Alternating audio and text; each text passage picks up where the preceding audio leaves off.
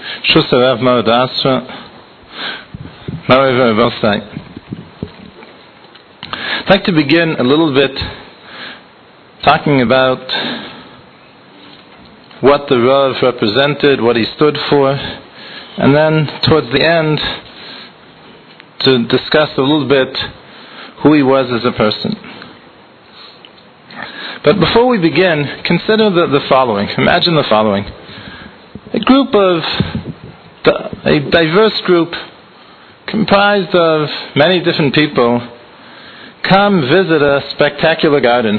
Maybe it's the garden in Buckingham Palace. The Queen invites them in to have a tour of the garden. And in the garden, there's a dazzling array of flowers, and there are beautifully sculpted trees.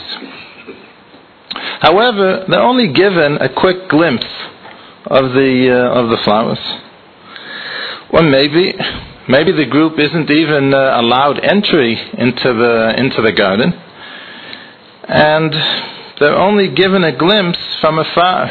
Maybe with the benefit of binoculars, but maybe not even with that. Maybe without the benefit of binoculars.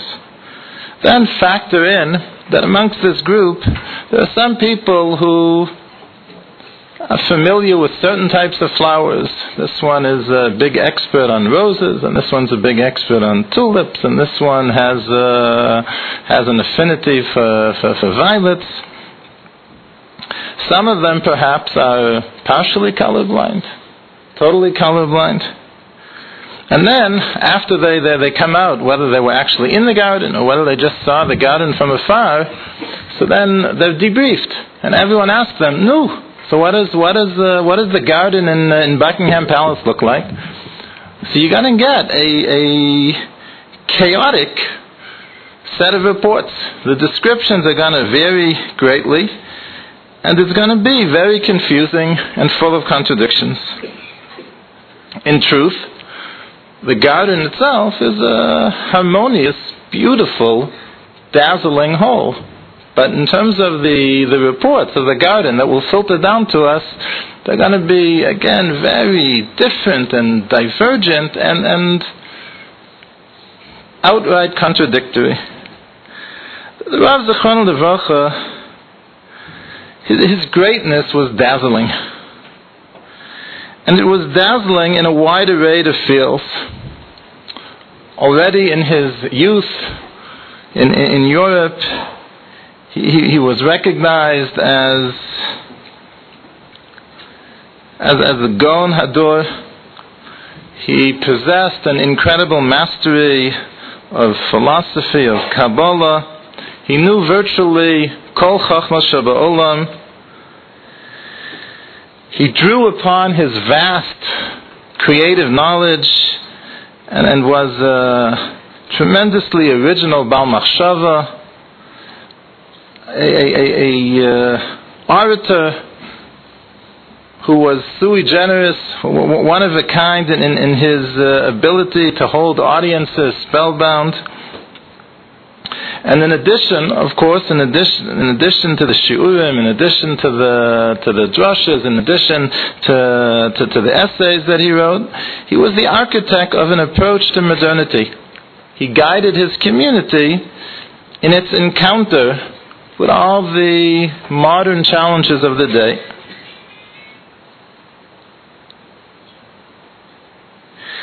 His guidance in Piskei Halacha, just like his shiurim, just like his essays in Machshava, were always profound.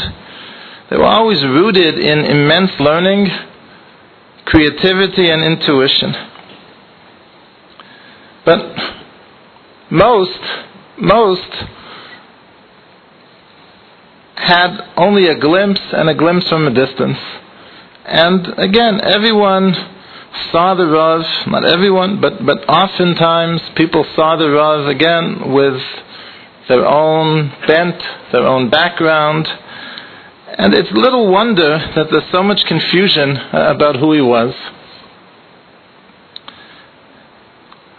Sadly, one has to add to the innocent confusion and misunderstanding the tendentious misinterpretation the desire that some have to be tola atzman be'ilon gadol, to find justification for their beliefs, for their hashkafis, by associating themselves posthumously with the Rav.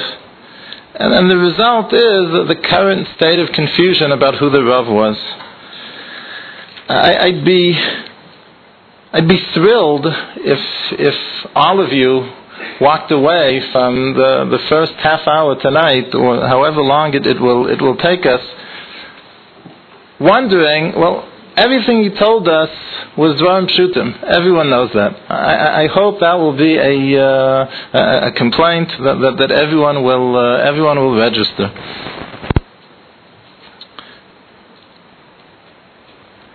Everyone has an inner core. An inner core. Well, what was the Rav's inner core? So the answer is that intellectually, philosophically, emotionally, the Rav's inner core was, he was a Baal Halacha. A Baal Halacha. And that's true even axiologically as well. I'd like to explain what I mean by that. My father, Zechron Levacha, and part of his study of Jewish intellectual history, one of the topics which fascinated him was the positions of different Gedolei Yisrael throughout the generations, the Rishonim, the Achronim, in terms of the relationship or interrelationship between the disciplines of study of Gemara, I guess the academic term for it is Talmudism. So the relationship between the study of Gemara, the study of philosophy, and the study of Kabbalah, which is considered the most important discipline, the most important body of knowledge. Right? The Rambam famously or infamously, depending upon one's perspective, I think most thought infamously, that the Rambam thought that the highest and supreme body of knowledge was philosophy, was metaphysics. That's what the Rambam writes, much to many people's incredulity and consternation in Perek Daled of Hilchos Yesodei HaTorah. And it doesn't always play out the way we would expect. In fact, many of the Mukubalim do say that they think that it's Chochmas Hanistar, that it's Kabbalah, which is the highest form of knowledge. That doesn't mean that we should all rush headlong into studying Kabbalah. The Mukubalim certainly caution us that a person has to be worthy of such an undertaking. It has to be Milei Kreisa Bosav Ayayin. A person first has to be a big Talmud Chacham in Nigla, in the exoteric parts of Torah.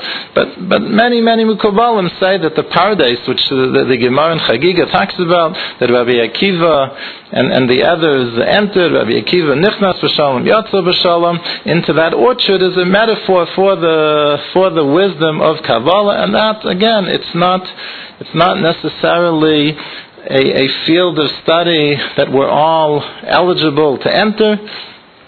But again, in theory and in practice, for Yechidei Skula, for some worthy individuals, that's the highest form of knowledge.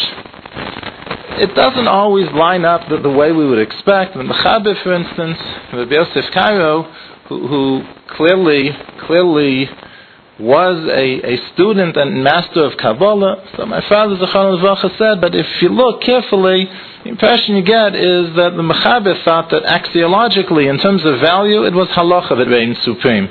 That the fact that he knew of, that he studied, that he was a student and a master of Kabbalah notwithstanding, but Rabbi Yosef Karo felt that it was the study of halacha which was the supreme body of knowledge. I remember in the last year of my father's life, I told him I had come across a Kesef Mishnah in Hilchos Mamim. Very interesting Kesef Mishnah. The Gemara in the first parak in Masechus Beitza tells us that there had been a takana made that Mida Oraisa, if you have fruit of Meiser Sheni, or Neta Revai. Neta Revai is the fruit which the tree produces in its fourth year. It's the first year when the fruit may be eaten. So Neta Revai and Meiser Sheni have the same halachas, the same kedusha. outside of Yerushalayim, if you so desire, so then you have a right to redeem it, to transfer the Kedusha onto money, and then you bring the money to Yerushalayim. If you're in Yerushalayim, you can't be podeh, but it can't be eaten outside of Yerushalayim. So the Chachamim made a takana that if you were within a day's walk of Yerushalayim, la'ater es shuke Yerushalayim beperos, that you shouldn't be podeh outside of Yerushalayim, you should bring it to Yerushalayim.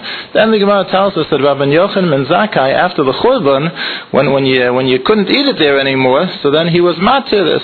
He overturned this takana and said, no, you can be podeh it. Go back to the original din daraisa. As long as you're outside of Yerushalayim, you can be podeh it. So the question is, how could Rabbi Yochanan ben Zakkai overturn a takana of an earlier bezdin? The Rambam writes in Hilchos Mamrim that for a later bezdin to overturn a takana of an earlier bezdin, you have to be godel b'chachma b'minyan. And the Gemara says of the Shmonim Talmidim that Hillel had, that Rabbi Yochanan ben Zakkai was katan shebechulan. So in his own generation, Rabbi Yochanan ben Zakkai, the great Rabbi Yochanan ben Zakkai, in that Dur Deya, in that very special generation in which he lived, so Rabbi Yochanan ben Zakkai was the junior of the Talmidim. The gadol shebechulan was Yonasan ben Uziel, and the katan shebechulan was Rabbi Yochanan ben Zakkai. So the Kesef Mishnah asked the question. One of the two answers the Kesef Mishnah suggests is,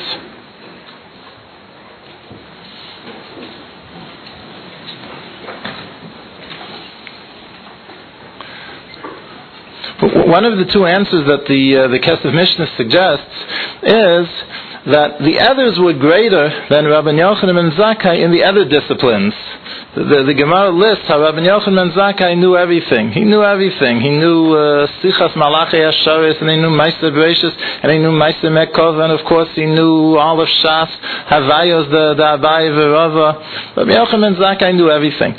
So the Kesef Mishnah suggests that the others were greater than Rabbi Yochanan ben Zakkai in the other disciplines. But when it came to halacha, so Rabbi Yochanan ben Zakkai was greater than the others. And therefore, for purposes of this Mishnah in this halacha in Hilchos Mamrim, that the bezdin to overturn what an earlier bezdin has instituted, has introduced, has to be a greater bezdin. So Rabbi Yochanan ben Zakkai was considered greater.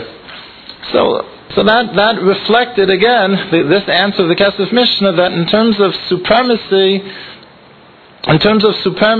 so it was the study of halacha which the Mechaber considered supreme. Certainly, if one were to ask this question about the Rav Zechron Levacha in terms of the relationship, what relationship did he see between the different, again, miktzoos of Torah, the different disciplines within Torah, Kabbalah, philosophy, halacha? So there's no question that the Rav attached supreme value to halacha. So in that sense, again, axiologically, it was at the core. Biographically, he spent the majority of his life over a Gemara. That's how he spent the majority of his time. Philosophically, one of the Rav's major chidushim, perhaps his greatest and most important chiddush in the realm of machshava, is the notion of a philosophy of halacha, which he devoted a lot of energy to explaining, and something which is a recurrent theme within his writings. There was a recurrent theme within his drushes as well, and that how any authentic philosophy of what Jewish religious experience is has to be rooted in halacha. So even philosophically, so halacha was at the core. And emotionally, it was certainly the case. There are a couple of places where the Rav described it. I'll read one of them to you. Just a few words. He is describing Talmud Torah generically, but then he switches specifically to learning Gemara. The study of Torah has a great cathartic impact upon me. It's rooted in the wondrous experience I always have when I open up a Gemara. Somehow, when I open a Gemara, either alone or when I'm in company, When I teach others, I have the impression, don't call it hallucination, I have the impression that I hear soft footsteps of somebody, invisible, who comes in and sits down with me, sometimes looking over my shoulder. The idea is not a mystical idea. The Mishnah in Avos, the Gemara in Baruch says, Yochid, Sheyoshe v'osek b'Torah, Shechina Shruya. We all believe that the Nosein HaTorah, the one who gave us the Torah, has never deserted the Torah. And he simply accompanies the Torah. Wherever the Torah has a rendezvous, an appointment, a date with somebody, he is there. So emotionally also, again, and this was the experience, again, the Rav's talking about Talmud Torah in general, but he always illustrates it with the experience he has in learning Gemara. So, in terms of what was at the core of the Rav, halacha, again, at the core in terms of how he spent his life, the majority of his life was spent sitting over an open Gemara. Axiologically, for him, it was the supreme discipline within learning. Philosophically, it was at the center of machshava as well, and emotionally, it was the most intense experience of his life. Another principle which we need to recognize to understand who he was, to try to figure out what the garden really looked like when we hear all these different reports, is that the Rav's commitment to halacha was something which was absolute and inviolate. Again, reading from the same transcript of a famous shiur that the Rav gave in 1975,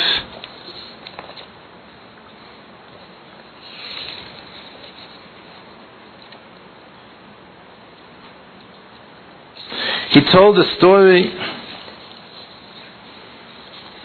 of a woman, a Geyoris, who had been Mekarev, a young man whom she had met.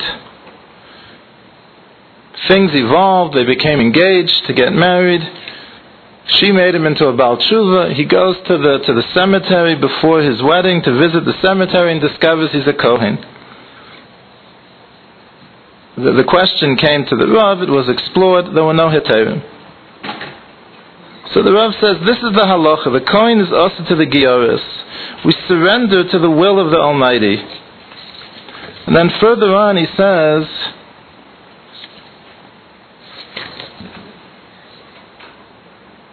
this is why the Rambam says that Talmud Torah is identical to Kabbalas Al Malchus Shamayim.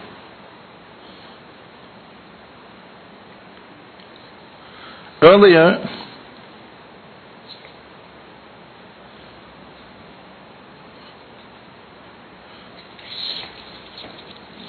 just read you a few more lines so you can hear his own words. I know, you don't have to tell it to me. Besoch ami ani yoshev. I don't live in an ivory tower or in a fool's paradise. I know that modern life is very complex. I know your problems, many of them are passed on to me. We feel, and I sometimes feel like you, as if we are swimming against the tide. The crowd, the great majority, has deserted us and cares for nothing. We are facing an awesome challenge, and I am mindful of that. However, if you think that the solution lies in the reformist philosophy or in an extraneous interpretation of halacha, you're badly mistaken. It is self-evident. Many problems are unsolvable. You can't help it. For instance, the problem of Mamzerim in Eretz Yisrael. You can't help it.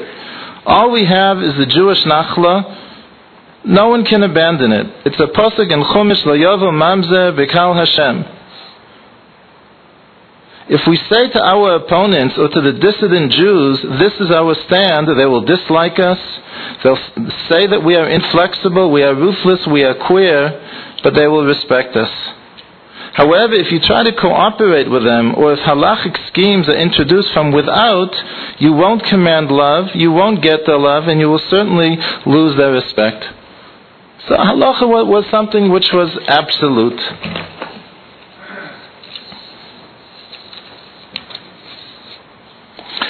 Another principle to try to characterize the Rav's encounter with the world. And by his encounter with the world, I mean at least two things. First of all, his encounter with the world in the sense of his encounter with Chochmos Ha'olam, whether in the form of philosophy or literature or history, the Chochmos Ha'olam, and also his encounter with contemporary social realities. Whether it was in the earlier years, the abandonment of mechitza in many shuls, in later years, which is the context of this shiur that I was reading from a transcript of, when the question of hafkaras kiddushin, of trying to revoke kiddushin, was raised. So there was a constant trait which was always manifest. My father, Zichrono Levacha, he was speaking about the Rav's approach to Chochmah, but it's equally true in terms of the challenges from social reality.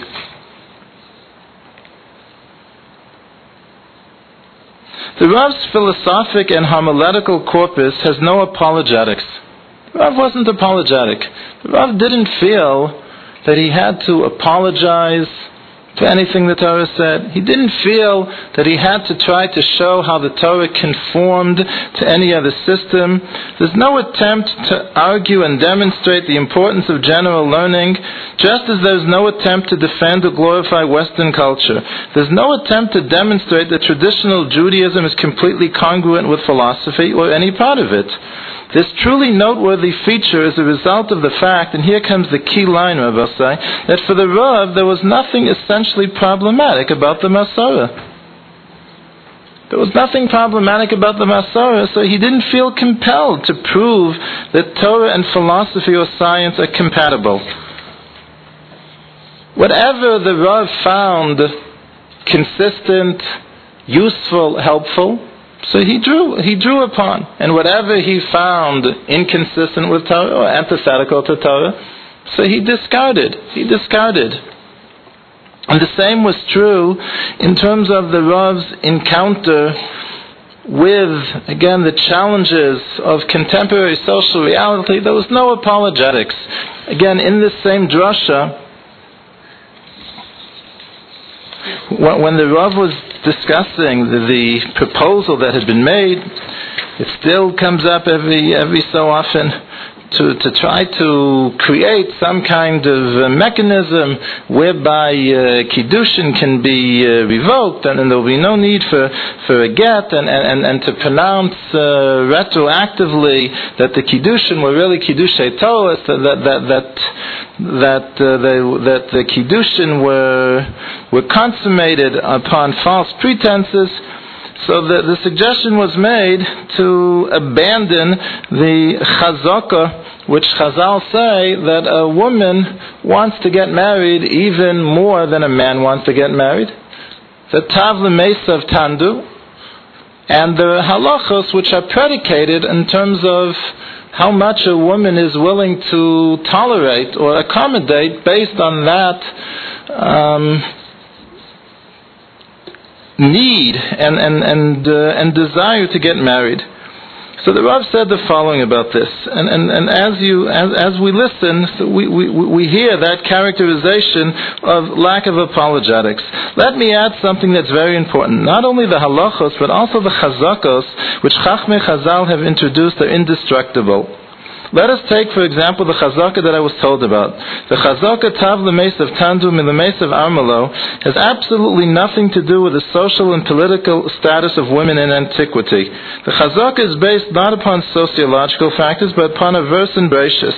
Harba arbe itzvonech v'heronech be'etzev tel dibanim ve'el ishech chukasech v'hu yimshol bach. I will greatly multiply your pain and your travail. In pain you shall bring forth children. Your desire shall be to your husband, and he shall rule over you. It is a metaphysical curse rooted in the feminine personality. She suffers incomparably more than the male who is in solitude. solitude to the male is not as terrible an experience, as horrifying an experience as is solitude to the woman. And this will never change. This is not a psychological fact, it is an existential fact, which is due not to the inferior status of the woman, but rather to the difference, the basic distinction between the female personality and the male personality. This was true in antiquity, it is still true, and it will be true 1,000 years from now. She was burdened by the Almighty after she violated the first law. Nothing apologetic. The Rav says that's the Torah's stand, and the Rav articulates it. The Torah doesn't need any outside justification, any outside validation. It doesn't have to conform to our modern sensibilities. So there was nothing apologetic either in the Rav's approach, again, to Chochmas HaOlam or to the challenges of the day. One last, in addition to the, again, absolute inviolability of halacha, the non-apologetic approach, the other thing which characterized the Rav's approach is that in order to offer Torah guidance, in order to apply Torah to real life situations, so it's critical to have a profound understanding of the question, of the reality. If you come to a Rav with a question about a drop of milk in the chicken soup, so you come and you tell him you have this big pot of chicken soup and one little drop of milk falls in. So the Rav tells you, no problem, the chicken soup is fine. Then you come back to him the next week and you tell him it was a small pot of chicken soup and it was a cup of milk that fell in. And now the Rav tells you it's no good. It's no good, and tells you to go kasher the pot.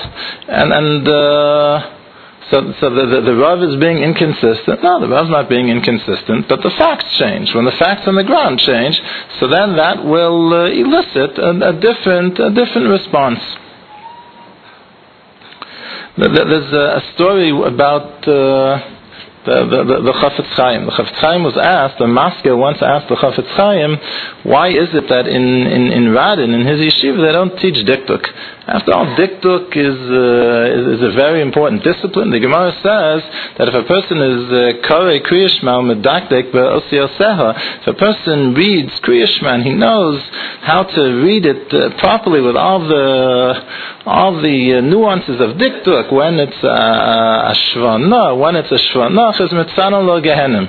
That even if this person, Rachmana litzlan, has to go to Gehenim, but the temperature is lowered considerably. Mitzanon lo Gehenim. So it's a tremendous schar for being able to read Kriya Shema properly. So the Maskil says to the Chafetz Chaim, so why don't you teach diktuk? So the Chafetz Chaim says, you're right. He says, but the Gemara also says that Karev v'lo diktuk is still yotzei. If you don't know the difference between a shvana and a shvanach, is it uveshachbacha or uvshachbacha? Okay, so you still yotzei Kriya Shema, but diktek v'lo kara. But if you know diktuk, but you don't lay in Kriya Shema, so then you're not yotzei at all. So the Chafetz Chaim said that in his day, when maskilim used diktuk as a point of entry to then spread their poison. If the Chafetz Chaim were alive today in Tafshin Samach Zayin, and you asked them whether or not we should teach diktuk, I don't think the Chafetz Chaim would say the same thing. So a person has to understand what the reality of the situation is in order to apply Torah to that reality. And if the Chafetz Chaim said it 100 years ago, but if we had the privilege of asking the Chafetz Chaim this question today, and he would answer differently, it doesn't mean the Chafetz Chaim was changing. It doesn't mean the Chafetz Chaim was a reformist. It just means that the Chafetz Chaim, in his wisdom, recognized that the situation which prevailed 100 years ago is different. And today, the study of diktuk doesn't pose a threat or challenge to one's emunah.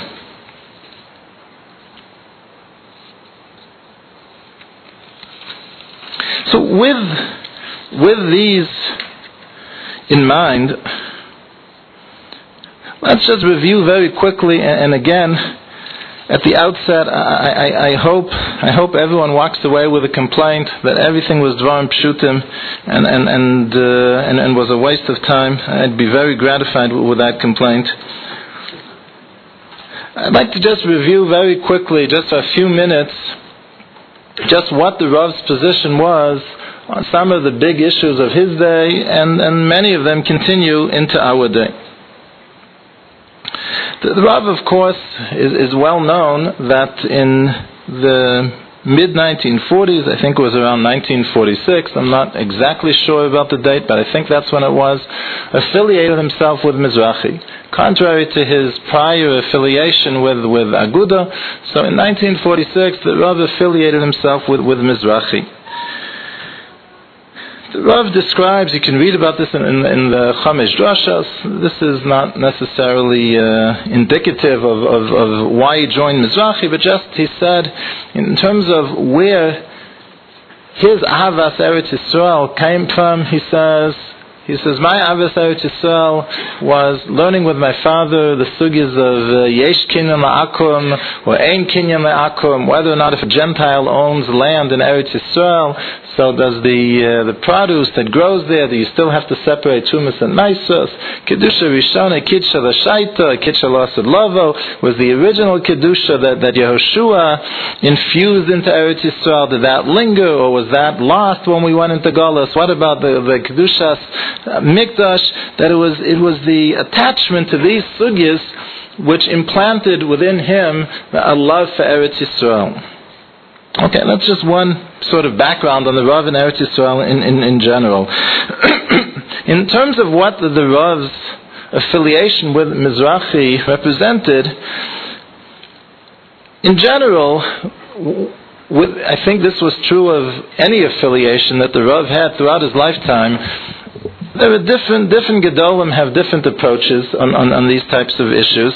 There are some Gedolim who feel that if they can't identify with an organization or a movement down to every last detail, down to every last kutzo shel yud, so then they can't openly, publicly identify with it. And other Gedolim, as long as there's fundamental agreement in terms of the goals of the movement, of the institution, even if they don't agree with every single individual policy, feel that that's the best way to try to further those ends and those goals, is to identify, is to affiliate. So the Rav's position was the latter one, and that's true. All of his affiliations didn't necessarily reflect an endorsement of every single thing Mizrahi did, or every single thing that YU ever did. No, the Rav was in fundamental agreement with what the movement, the institution stood for, with what the movement, what the institution was accomplishing. And because of that, he felt that the best way to further these critical goals was to identify, was to affiliate. The Rav didn't subscribe to any type of philosophy of dat u'medina, of religion and state, or any kind of comparable pairing. The Rav subscribed to Torah. The same way we wouldn't describe ourselves as people who are committed to Torah and to Shabbos. No, we're committed to Torah. Torah says we should keep Shabbos, so we keep Shabbos also. We wouldn't say that our slogan is Torah and Kashrus. No, our slogan is Torah. The Torah says to keep kosher, so I look for the OU before I buy it off the supermarket shelf. So the Rav didn't subscribe to some kind of philosophy of dat u'medina. No, the Rav subscribed to Torah. The Rav felt, whether it was due to the Ramban's mitzvah of Kibush Eretz Yisrael, whether it was due to the historical circumstances after the terrible Holocaust, that the Torah endorsed the idea of a Jewish state. But it wasn't some kind of slogan of dat u'medina.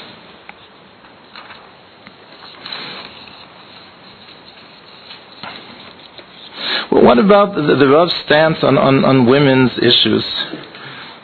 It's well known that the Rav unequivocally advocated Talmud Torah on a high level for women. That's certainly the case. What the genesis of that position, the background of that position, the Rav used to describe the crisis of assimilation in Europe between the two world wars.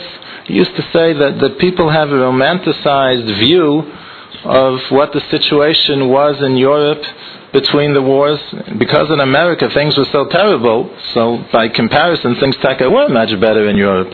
But that there was an acute crisis of assimilation, and the crisis was even greater amongst the young women than it was amongst the young men. The Rav felt that the solution to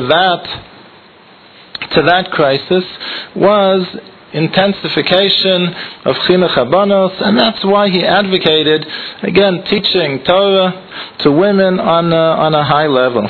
He used to say that the Chafetz Chaim in his day said that now that women are becoming literate, so we have to throw our support behind the Beis Yaakov movement. So the Rav thought, well, if they're not only literate, but getting very highly advanced and sophisticated secular educations, so that Torah education has to keep pace with that.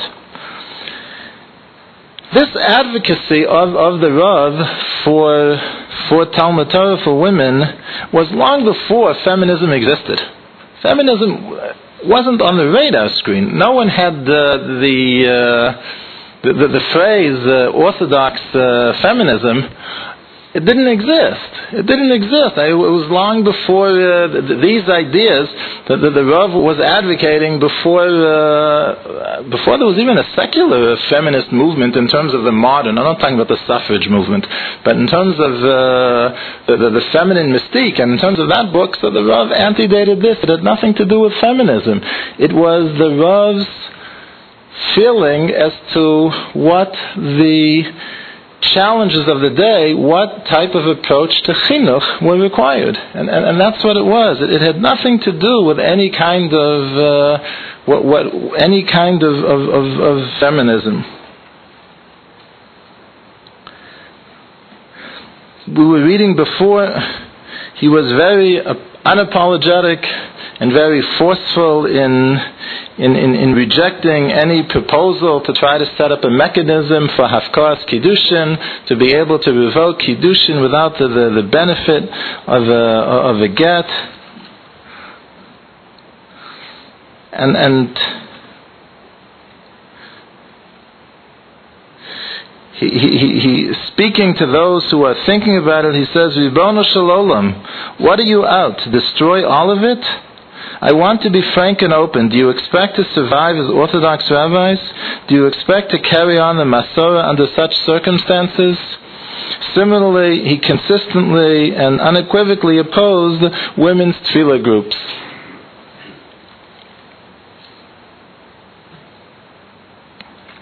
Another one of the major issues which the Rav addressed was the question of interfaith dialogue. It was a position that he articulated in the 1960s, but it was one that he maintained the rest of his life. He was adamantly opposed to interfaith dialogue, and for two reasons he explained. First of all, he explained that you can't have a discussion when you don't agree on a basic set of axioms. And the point of interfaith dialogue is to come to some kind of agreement. There's nothing to negotiate. There's nothing to barter. I remember many years ago, after giving a shiur, so there was a question and answer period. So a lady raises her hand and she says to me, well, this doesn't really relate too directly to the shiur. When that's the prelude to the question, so you know you're in trouble. So this doesn't relate too directly to the shiur, but I'd like to know, the shiur was about the Chukas Akum. It was around January 1st or December 25th. So the shiur had been about Chukas Akum. Fine. She says, I want to know, why is it?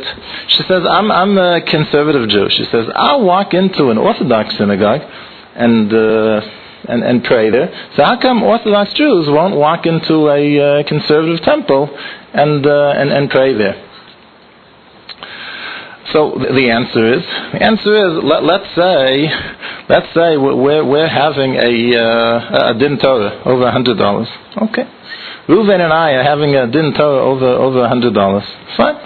So if I want, it's my $100. So if I want, I can say, you know what? I forgo my claim. I'm meichel you the $100. It's my $100. If I want, l'man hashalom, for whatever reason, I want to forgo the claim, I can do it. But let's say it's not my $100. Let's say the litigant, the one who's litigating against Reuven is Shimon. So it's not for me to be meichel it's not for me to be meichel the $100. Interfaith dialogue is a liberal conception. It's a liberal conception that if your beliefs are not min hashamayim, if your beliefs are not the Ribono Shel Olam, so then you can negotiate, and I'll modify my belief here, and you'll modify your belief there, and we'll come el emek hashava, and then we can agree. But if the Ribono Shel Olam says this is the truth, there's nothing to negotiate. There's nothing to barter.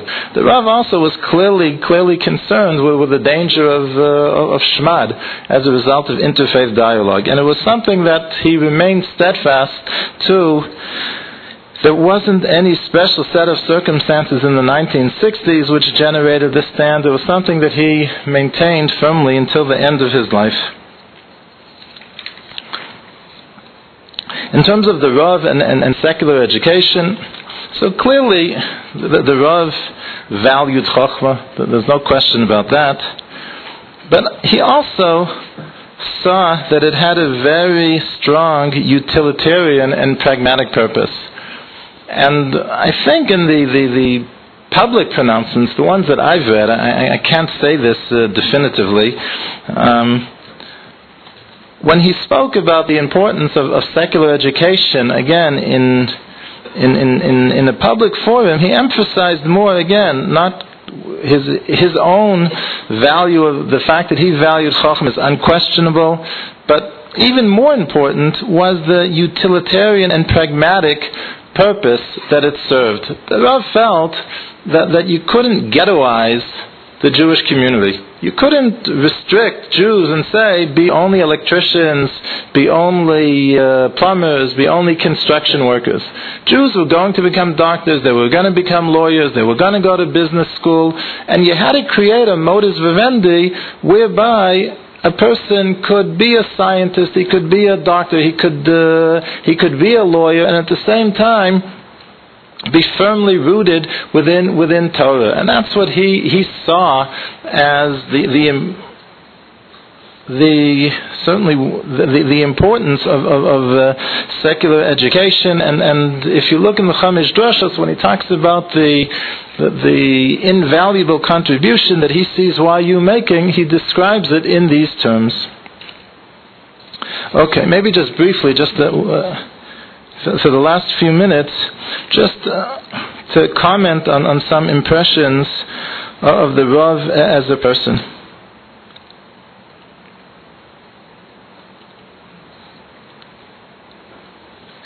I think, looking back, I think what stands out the most in retrospect, when I look back, was the Rav's amazing humility. And the reason that strikes me more than anything else is that the best test for humility, for anova, is when a person is so successful, when it's so natural and so genuine that he doesn't even let you realize that one is witnessing another. It's so natural, so natural. The pashtus with which the person acts, and the way that the person just so easily avoids situations which would call attention to his position or his stature. When a person's humility is so great that the humility is masked, is the, I think, ultimate test for another. If you were listening to the Rav say a shiur, so then you had to have some idea who he was. If you saw him in his personal life, you had no idea who he was. Shabbos, after the meal, so he consistently overruled my mother. He insisted he always cleared off the table. He cleared off the table. There was every Shabbos there was a protest, and every Shabbos he overruled. Every Shabbos he rejected, and it was done so naturally, so much so that again you could not recognize the great anova which was being displayed. That's how natural it was. Whether it was a question of if the doorbell rang, to go over and open the door himself, to pick up the phone himself, there was no entourage, there was no trappings around him. There was such amazing pashtus, and it was only when he would begin talking, so then you realized that he was someone extraordinary. But the way he conducted himself, if he went into a store, he waited in line, even if people knew, and he didn't necessarily have to. There was such tremendous pashtus, such tremendous humility.